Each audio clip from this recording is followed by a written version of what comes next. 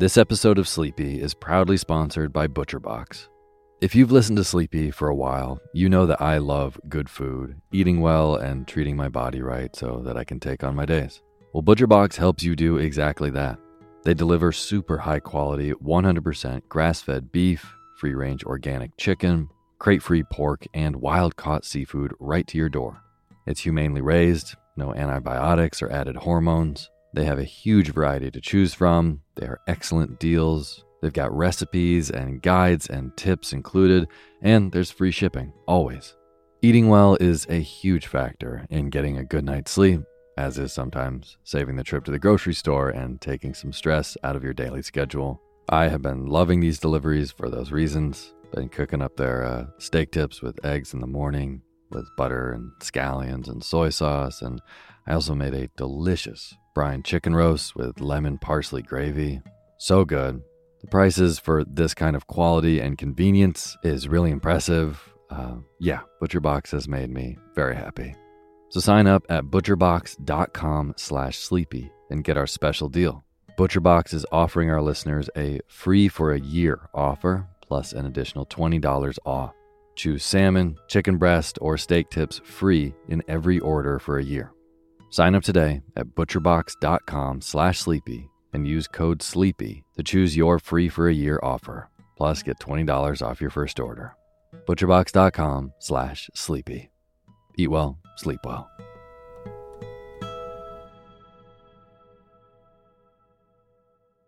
Hey, my name's Otis Gray, and you're listening to Sleepy.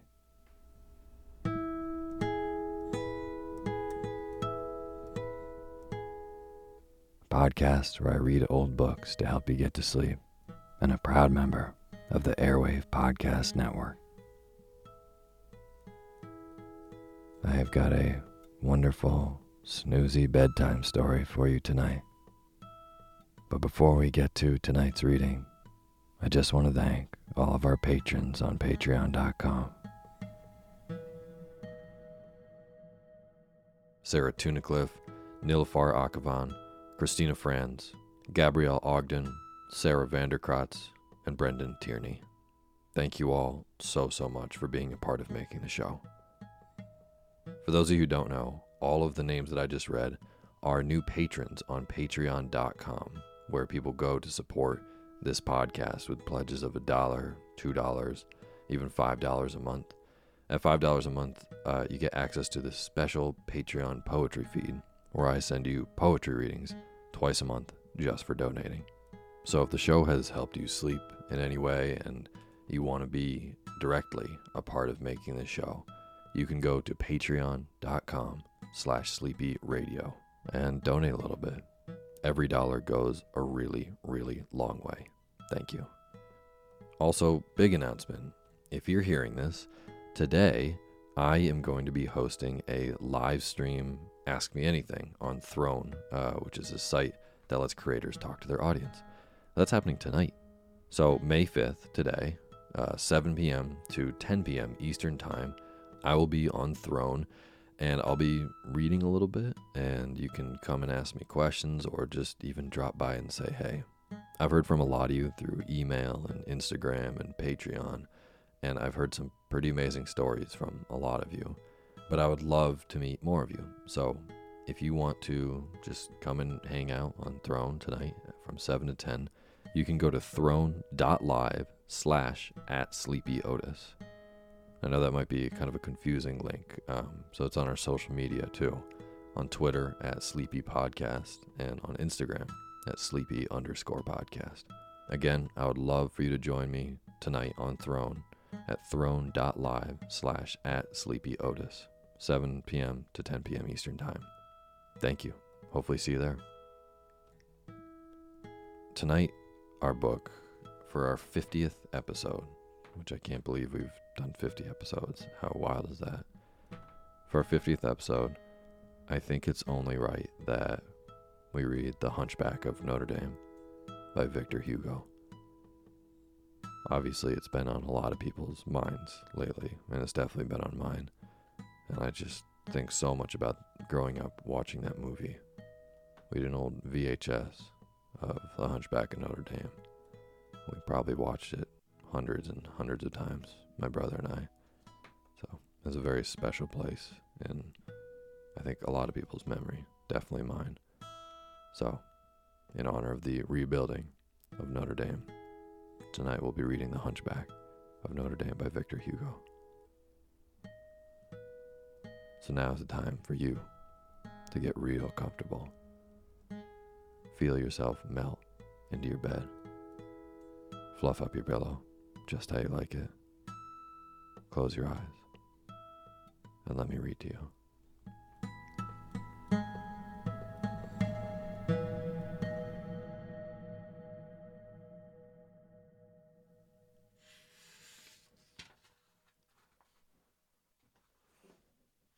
The Great Hall of the Palace of Justice. On January 6, 1482, the people of Paris were awakened by the tumultuous clanging of all the bells in the city. Yet history has kept no memory of this date, for there was nothing notable about the event which set in motion the bells and the citizens of Paris that morning.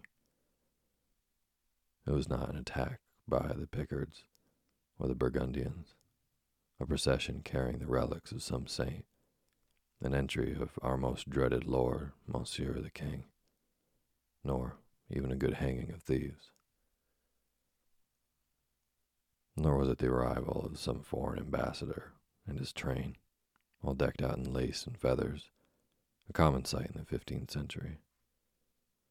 It had been scarcely 2 days since the latest cavalcade of this kind had paraded through the streets, the delegation of Flemish ambassadors sent to conclude the marriage between the Dauphin and the Marguerite of Flanders. To his great annoyance, Cardinal de Bourbon, in order to please the king, had been obliged to give a gracious reception to that uncouth band of Flemish burgomasters and entertain them in his mansion. The cause of all the commotion on the 6th of January was the double holiday of the Epiphany and the Festival of Fools, united since time immemorial. This year, the celebration was to include a bonfire at the Place de Grève, a maypole dance at the Chapelle de Braque, and the performance of a play in the Palace of Justice, all of which had been announced by public proclamation the day before. All shops were to remain closed for the holiday, and early in the morning, the crowd began streaming toward the 3 designated places, each person having decided on either the bonfire, the maypole, or the play.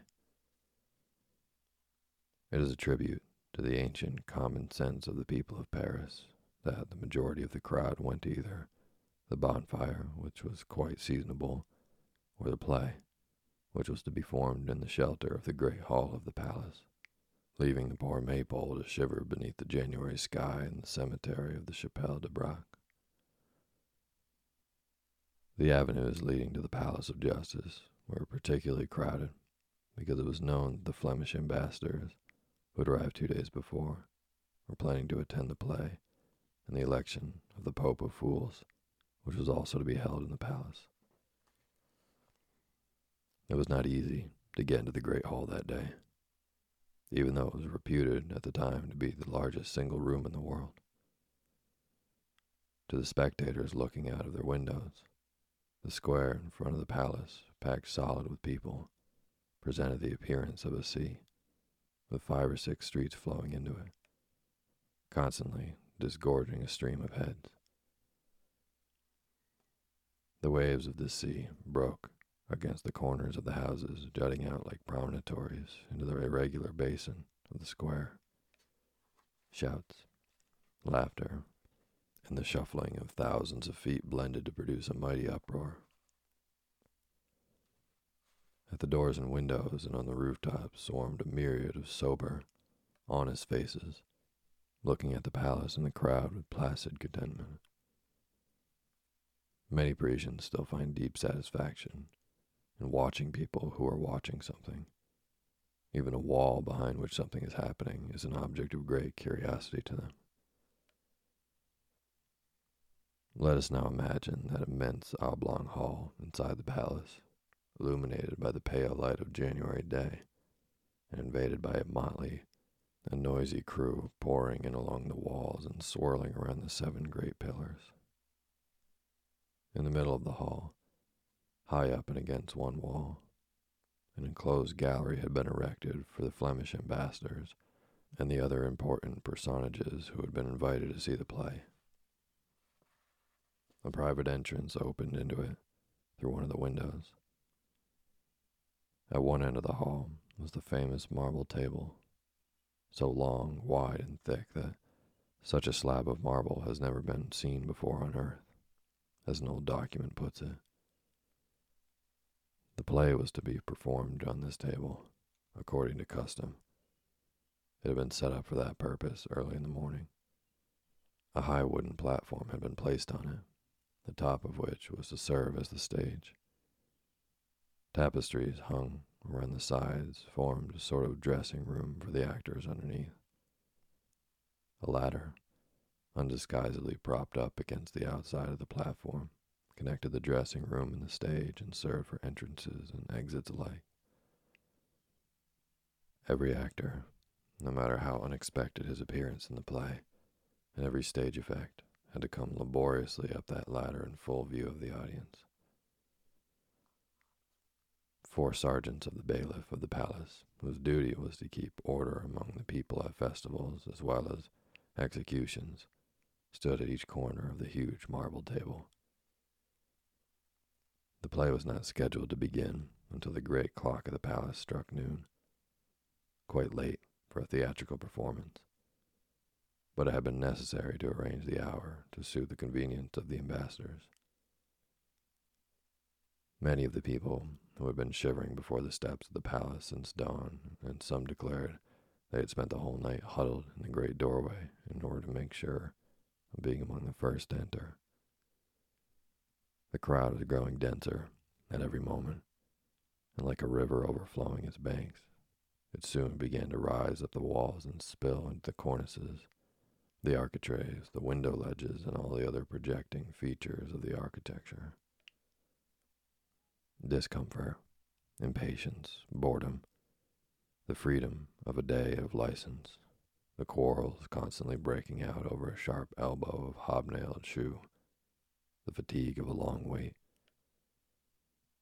All this gave a tone of bitterness to the clamor of the people as they stood squeezed together, jostled, trampled on, and almost smothered.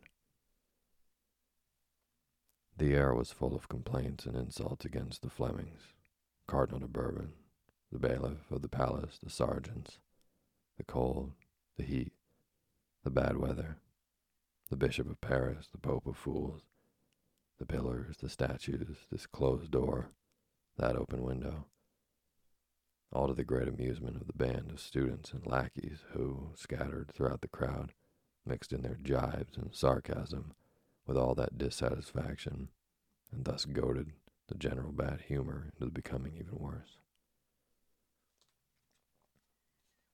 Some of these merry demons had knocked the glass out of one of the windows and were boldly sitting in it. From there, they were able to direct their bantering remarks both inside and outside, toward the crowd in the hall and the crowd in the square. From their mimicking gestures, their loud laughter, and ribald jokes, they exchanged with their comrades from one end of the hall to the other. It was easy to see that they did not share the boredom and fatigue of the rest of the spectators, and that they were able to extract enough entertainment from the scene spread out before their eyes to avoid being impatient for the scheduled performance to begin. "My God, there's Jehan Frollo," shouted one of them to a small, blond young man with a handsome, mischievous face who was clinging to the carved foliage at the top of one of the pillars. "How long have you been here?" "More than 4 hours, by the devil's mercy," replied Jehan, "and I hope the time will be taken off my term in purgatory." Just then, the clock struck noon. "Ah," said the whole crowd with satisfaction. The students became silent, and there ensued a noisy shuffling of feet. general craning of necks and a mighty explosion of coughing as each person stood up and placed himself in the best position to see the stage. Then there was silence. All heads were thrust forward, all mouths were open, and all eyes were turned toward the great marble table, but nothing appeared on it. The 4 sergeants were still there, as stiff and motionless as 4 painted statues. The crowd looked up at the gallery reserved for the Flemish ambassadors. It was empty, and the door leading into it remained shut. They had been waiting since morning for 3 things: noon, the Flemish ambassadors, and the play. Noon was the only one to arrive in time. This was too much. They waited for 1, 2, 3, 5 minutes, a quarter of an hour. Nothing happened. The gallery and the stage were still deserted. Impatience began to turn into anger. An irritated murmur sprang up from one end of the hall to the other. The play, the play, the play. A storm, which was as yet only rumbling in the distance, began to gather over the crowd. It was Gian Frollo who made a burst. "Let's have the play, and to hell with the Flemings," he yelled at the top of his lungs, twisting around the pillar like a serpent. The crowd applauded. "The play," they repeated, "and to hell with Flanders." "If they won't show us the play," went on the student, "I think we ought to hang the bailiff on the palace for entertainment." "That's right," shouted the people. "Let's start by hanging the sergeants." Loud cheers broke out. The poor sergeants turned pale and looked at one another anxiously. They saw the frail wooden balustrade which separated them from the crowd begin to give way as the people pressed forward in a body. It was a critical moment. At that instant, the tapestries forming the dressing room, as we have described before, parted to make way for a man who climbed upon the stage. As if by magic, the sight of him suddenly changed the crowd's anger into curiosity. Silence, silence. Quaking with fear, the man walked unsteadily to the front of the stage, with profuse bows which almost became genuflections as he came closer. Meanwhile, calm had been pretty much restored. There remained only the slight murmur which always rises above the silence of a crowd. "Ladies and gentlemen," he began, "we have the honor to perform before His Eminence the Cardinal a very fine morality play entitled The Wise Decision of Our Lady the Virgin. I shall play the part of Jupiter. His Eminence is at this moment accompanying the honorable ambassadors of the Duke of Austria, who are listening to a speech by the rector of the university. As soon as His Eminence arrives, we shall begin. It is certain that nothing less than the intervention of Jupiter could have saved the 4 unfortunate sergeants. His costume was superb, which contributed considerably toward calming the crowd by attracting their attention. He was wearing a brigandine covered with a black velvet, Greek sandals, and a helmet adorned with imitation silver buttons. In his hand, he held a roll of gilded cardboard, covered with strips of tinsel, which the experienced eyes of the audience easily recognized as a thunderbolt. Chapter 2. Pierre Gringoire. The unanimous admiration and satisfaction produced by his costume was, however, soon dissipated by his words. When he arrived at the unfortunate conclusion, "As soon as His Eminence arrives, we shall begin," his voice was lost in a thunderous outburst of disapproval. "Start it right now. The play right now," shouted the people. Gian Frollo's voice could be heard piercing the uproar like a fife in a village band. "Start it right now," he screeched. Down with Jupiter and Cardinal de Bourbon, vociferated the other students, perched in the window. The play, repeated the crowd. Right away, string up the actors and the Cardinal. Poor Jupiter, terror-stricken, bewildered and pale under his makeup, dropped his thunderbolt, took off his helmet, made a trembling bow and stammered, "His Eminence, the ambassadors." He stopped, unable to think of anything else to say. He was afraid he would be hanged by the people if he waited, and hanged by the Cardinal if he did not. Whichever way he looked, he saw the gallows. Fortunately, someone came forward at this moment to assume responsibility and extricate him from his dilemma. No one had yet noticed a tall, slender man standing against a pillar between the balustrade and the marble table. He had blonde hair, shining eyes, smiling lips, and despite his youth, a number of wrinkles in his forehead and cheeks. His black serge garment was old and threadbare. He stepped up to the marble table and motioned to the wretched actor, but the latter was too panic-stricken to notice him. He stepped closer and said, "Jupiter." The actor did not hear him. The tall young man shouted almost in his ear, "Michel Giborne." "Who is that?" exclaimed Jupiter, starting as if he had been suddenly awakened from a deep sleep. "It's I." "Oh," said Jupiter. "Begin right away. Satisfy the crowd. I'll appease the bailiff, and he'll appease the Cardinal." Jupiter heaved a sigh of relief. "Ladies and gentlemen," he shouted to the crowd, who continued to hoot at him, "we are going to begin immediately." There was a deafening outburst of applause, which lasted for some time after Jupiter had withdrawn behind the tapestry.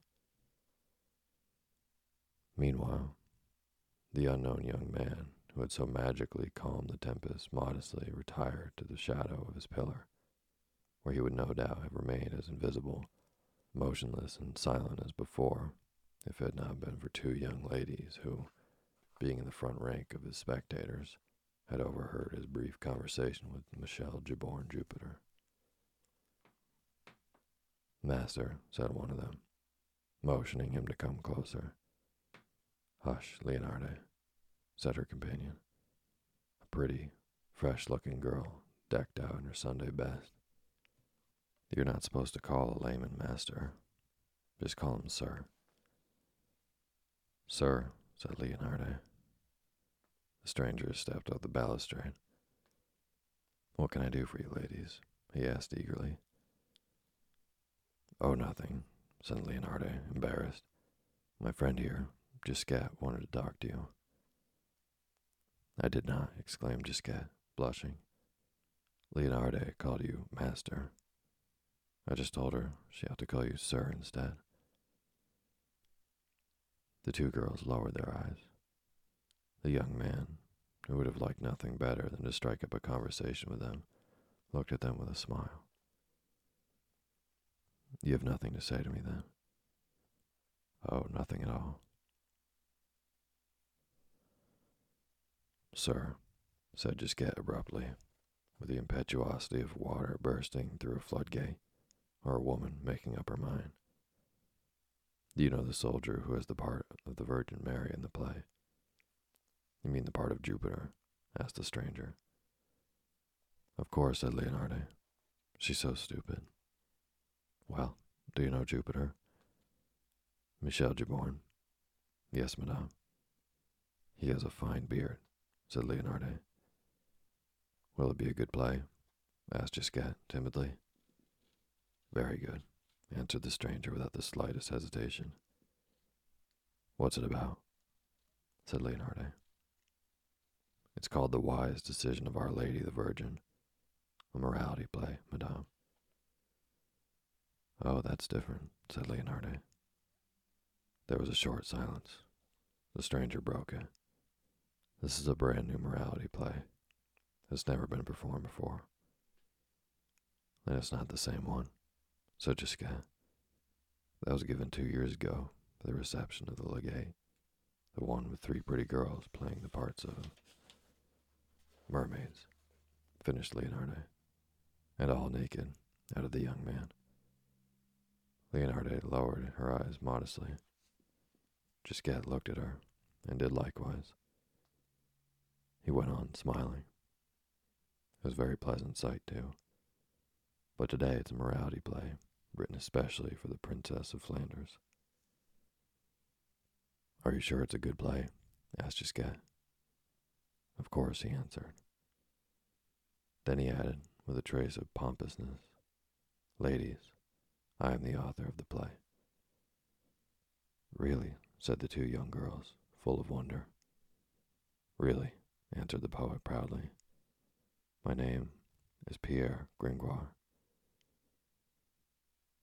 The reader has no doubt noticed that a certain amount of time has elapsed between the moment when Jupiter withdrew behind the tapestry and the moment when the author of the new morality play suddenly revealed himself to naive admiration of Gisquette and Leonardo. It was remarkable to see how the crowd, who had been so tumultuous a few minutes before, were now waiting quietly and humbly. It was one more proof of that eternal truth which is still being proved every day in our theaters, that the best way to make an audience wait is to announce that the performance is about to begin. But Jehan Frollo was not asleep at his post. Hey there, Jupiter, Our Lady the Virgin, he suddenly cried out in the midst of peaceful expectation, which had succeeded the disturbance. What are you doing there? Telling each other jokes. Start the play or we'll start again. This was enough to set things in motion.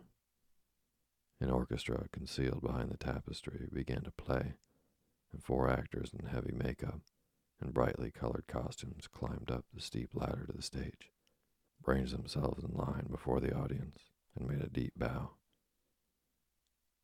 The music stopped. The play was really about to begin this time. Yet history has kept no memory of this date, for there was nothing notable about the event which set in motion the bells and the citizens of Paris that morning. It was not an attack by the Picards or the Burgundians, a procession carrying the relics of some saint, an entry of our most dreaded lord, Monsieur the King, nor even a good hanging of thieves. Nor was it the arrival of some foreign ambassador and his train, all decked out in lace and feathers, a common sight in the 15th century. It had been scarcely 2 days since the latest cavalcade of this kind had paraded through the streets, the delegation of Flemish ambassadors sent to conclude the marriage between the Dauphin and the Marguerite of Flanders. To his great annoyance, Cardinal de Bourbon, in order to please the king, had been obliged to give a gracious reception to that uncouth band of Flemish burgomasters and entertain them in his mansion.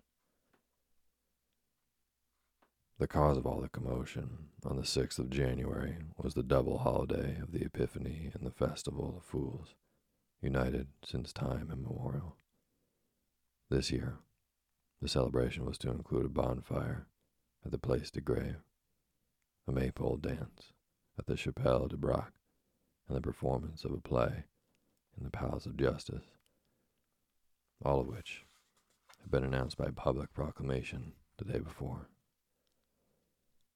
All shops were to remain closed for the holiday, and early in the morning, the crowd began streaming toward the 3 designated places, each person having decided on either the bonfire, the maypole, or the play.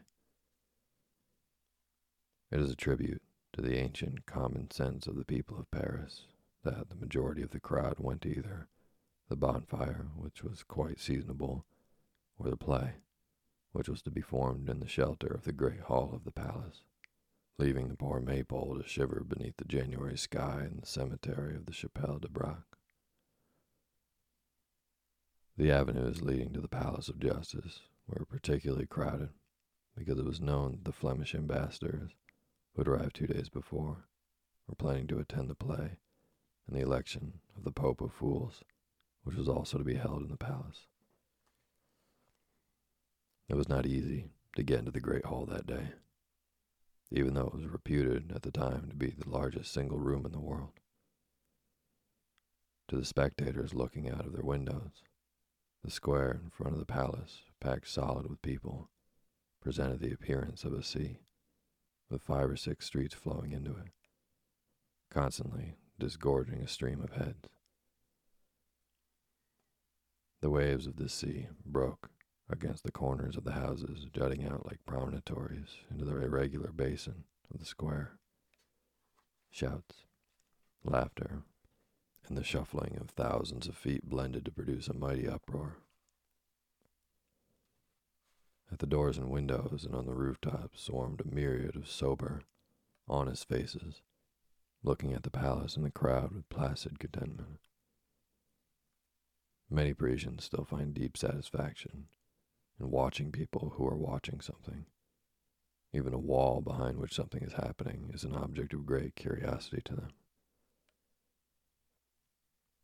Let us now imagine that immense oblong hall inside the palace, illuminated by the pale light of January day, and invaded by a motley and noisy crew pouring in along the walls and swirling around the 7 great pillars.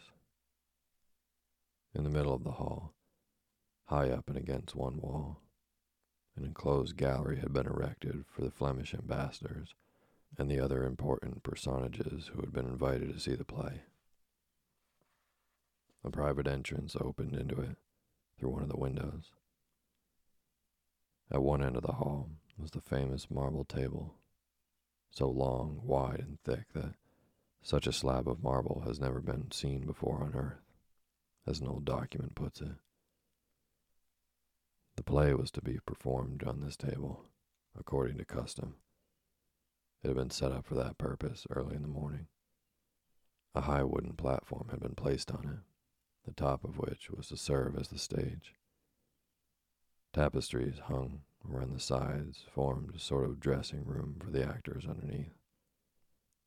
A ladder, undisguisedly propped up against the outside of the platform, connected the dressing room and the stage and served for entrances and exits alike. Every actor, no matter how unexpected his appearance in the play, and every stage effect, had to come laboriously up that ladder in full view of the audience. 4 sergeants of the bailiff of the palace, whose duty was to keep order among the people at festivals as well as executions, stood at each corner of the huge marble table. The play was not scheduled to begin until the great clock of the palace struck noon, quite late for a theatrical performance, but it had been necessary to arrange the hour to suit the convenience of the ambassadors. Many of the people who had been shivering before the steps of the palace since dawn, and some declared they had spent the whole night huddled in the great doorway in order to make sure of being among the first to enter. The crowd was growing denser at every moment, and like a river overflowing its banks, it soon began to rise up the walls and spill into the cornices, the architraves, the window ledges, and all the other projecting features of the architecture. Discomfort, impatience, boredom, the freedom of a day of license, the quarrels constantly breaking out over a sharp elbow of hobnailed shoe, the fatigue of a long wait. All this gave a tone of bitterness to the clamor of the people as they stood squeezed together, jostled, trampled on, and almost smothered. The air was full of complaints and insults against the Flemings, Cardinal de Bourbon, the bailiff of the palace, the sergeants, the cold, the heat, the bad weather, the Bishop of Paris, the Pope of Fools, the pillars, the statues, this closed door, that open window, all to the great amusement of the band of students and lackeys who, scattered throughout the crowd, mixed in their jibes and sarcasm with all that dissatisfaction, and thus goaded the general bad humor into becoming even worse. Some of these merry demons had knocked the glass out of one of the windows and were boldly sitting in it. From there, they were able to direct their bantering remarks both inside and outside, toward the crowd in the hall and the crowd in the square.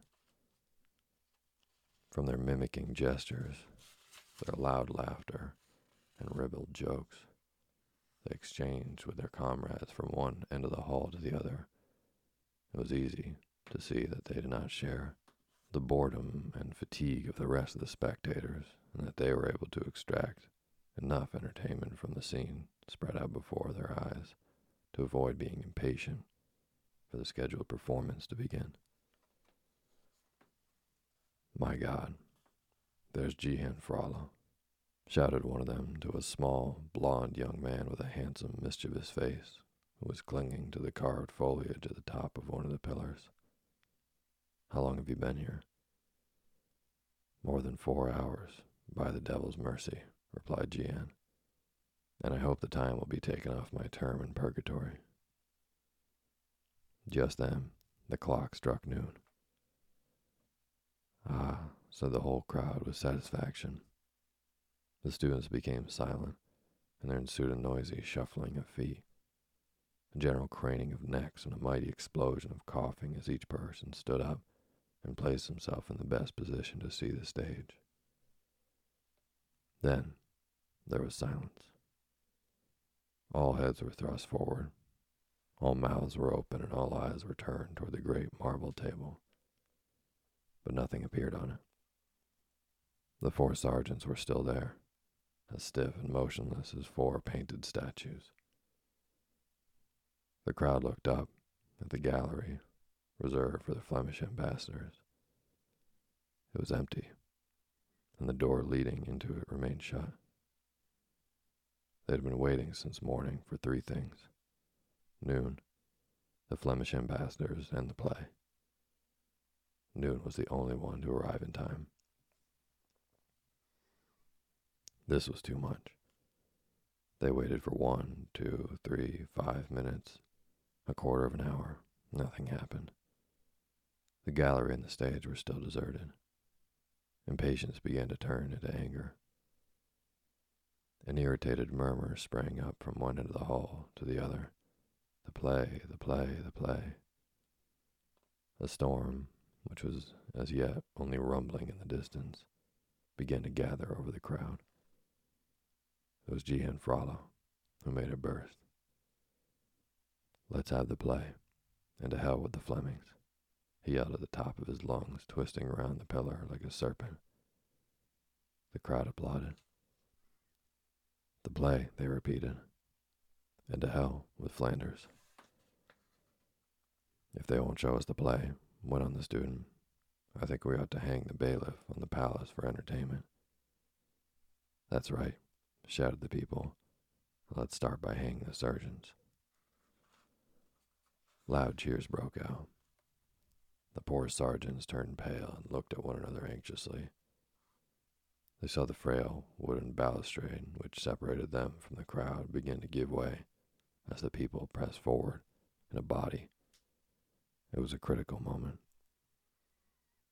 At that instant, the tapestries forming the dressing room, as we have described before, parted to make way for a man who climbed upon the stage. As if by magic, the sight of him suddenly changed the crowd's anger into curiosity. Silence, silence. Quaking with fear, the man walked unsteadily to the front of the stage, with profuse bows which almost became genuflections as he came closer. Meanwhile, calm had been pretty much restored. There remained only the slight murmur which always rises above the silence of a crowd. "Ladies and gentlemen," he began, "we have the honor to perform before His Eminence the Cardinal a very fine morality play entitled The Wise Decision of Our Lady the Virgin. I shall play the part of Jupiter. His Eminence is at this moment accompanying the honorable ambassadors of the Duke of Austria, who are listening to a speech by the rector of the university. As soon as His Eminence arrives, we shall begin." It is certain that nothing less than the intervention of Jupiter could have saved the four unfortunate sergeants. His costume was superb, which contributed considerably toward calming the crowd by attracting their attention. He was wearing a brigandine covered with a black velvet, Greek sandals, and a helmet adorned with imitation silver buttons. In his hand, he held a roll of gilded cardboard covered with strips of tinsel, which the experienced eyes of the audience easily recognized as a thunderbolt. Chapter 2. Pierre Gringoire. The unanimous admiration and satisfaction produced by his costume was, however, soon dissipated by his words. When he arrived at the unfortunate conclusion, "As soon as His Eminence arrives, we shall begin," his voice was lost in a thunderous outburst of disapproval. "Start it right now. The play right now," shouted the people. Gianfrallo's voice could be heard piercing the uproar like a fife in a village band.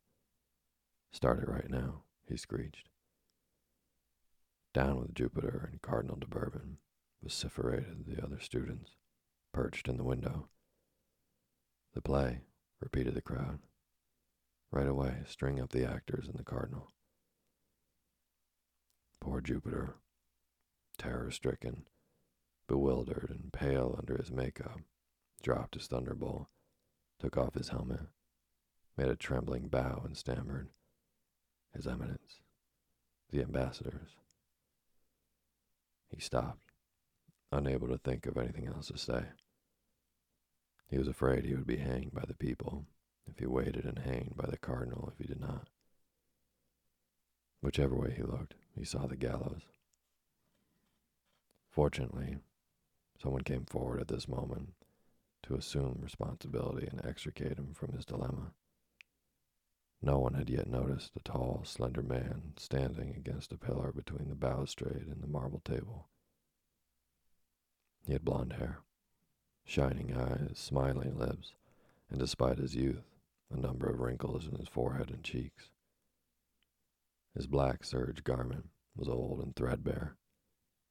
He stepped up to the marble table and motioned to the wretched actor, but the latter was too panic-stricken to notice him.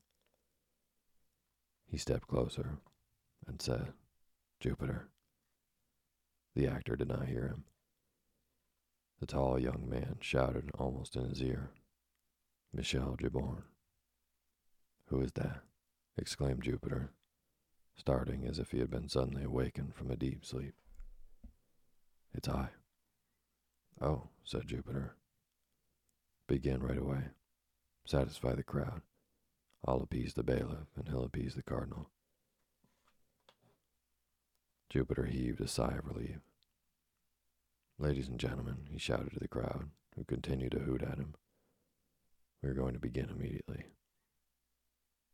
There was a deafening outburst of applause, which lasted for some time after Jupiter had withdrawn behind the tapestry. Meanwhile, the unknown young man, who had so magically calmed the tempest, modestly retired to the shadow of his pillar, where he would no doubt have remained as invisible, motionless, and silent as before, if it had not been for two young ladies who, being in the front rank of his spectators, had overheard his brief conversation with Michel Giborne Jupiter. "Master," said one of them, motioning him to come closer. "Hush, Leonarde," said her companion, a pretty, fresh-looking girl decked out in her Sunday best. "You're not supposed to call a layman master. Just call him sir."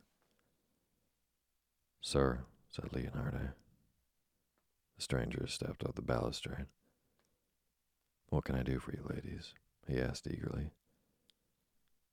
"Oh, nothing," said Leonarde, embarrassed. "My friend here, Gisquette, wanted to talk to you." "I did not," exclaimed Gisquette, blushing. "Leonarde called you master.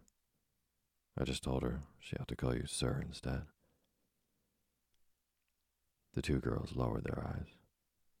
The young man, who would have liked nothing better than to strike up a conversation with them, looked at them with a smile. You have nothing to say to me then?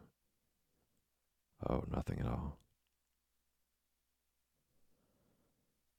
Sir, said Gisquette abruptly, with the impetuosity of water bursting through a floodgate, or a woman making up her mind. Do you know the soldier who has the part of the Virgin Mary in the play? You mean the part of Jupiter? Asked the stranger. Of course, said Leonardo. She's so stupid. Well, do you know Jupiter? Michel Giborne. Yes, madame. He has a fine beard, said Leonardo. Will it be a good play? Asked Gisquette timidly. Very good, answered the stranger without the slightest hesitation. What's it about? Said Leonardo. It's called The Wise Decision of Our Lady the Virgin, a morality play, madame. Oh, that's different, said Leonardo. There was a short silence. The stranger broke it. This is a brand new morality play. It's never been performed before. And it's not the same one, said Gisquette. That was given 2 years ago for the reception of the legate, the one with 3 pretty girls playing the parts of mermaids, finished Leonardo, and all naked, added the young man. Leonardo lowered her eyes modestly. Gisquette looked at her, and did likewise. He went on, smiling. It was a very pleasant sight, too. But today it's a morality play, written especially for the Princess of Flanders. Are you sure it's a good play? Asked Gisquette. Of course, he answered. Then he added, with a trace of pompousness, Ladies, I am the author of the play. Really, said the 2 young girls, full of wonder. Really, answered the poet proudly. My name is Pierre Gringoire. The reader has no doubt noticed that a certain amount of time has elapsed between the moment when Jupiter withdrew behind the tapestry and the moment when the author of the new morality play suddenly revealed himself to naive admiration of Gisquette and Leonardo. It was remarkable to see how the crowd, who had been so tumultuous a few minutes before, were now waiting quietly and humbly. It was one more proof of that eternal truth which is still being proved every day in our theaters, that the best way to make an audience wait is to announce that the performance is about to begin. But Jehan Frollo was not asleep at his post. Hey there, Jupiter, Our Lady the Virgin, he suddenly cried out in the midst of peaceful expectation which had succeeded the disturbance. What are you doing there? Telling each other jokes. Start the play or we'll start again. This was enough to set things in motion. An orchestra concealed behind the tapestry began to play, and 4 actors in heavy makeup and brightly colored costumes climbed up the steep ladder to the stage, ranged themselves in line before the audience, and made a deep bow. The music stopped. The play was really about to begin this time.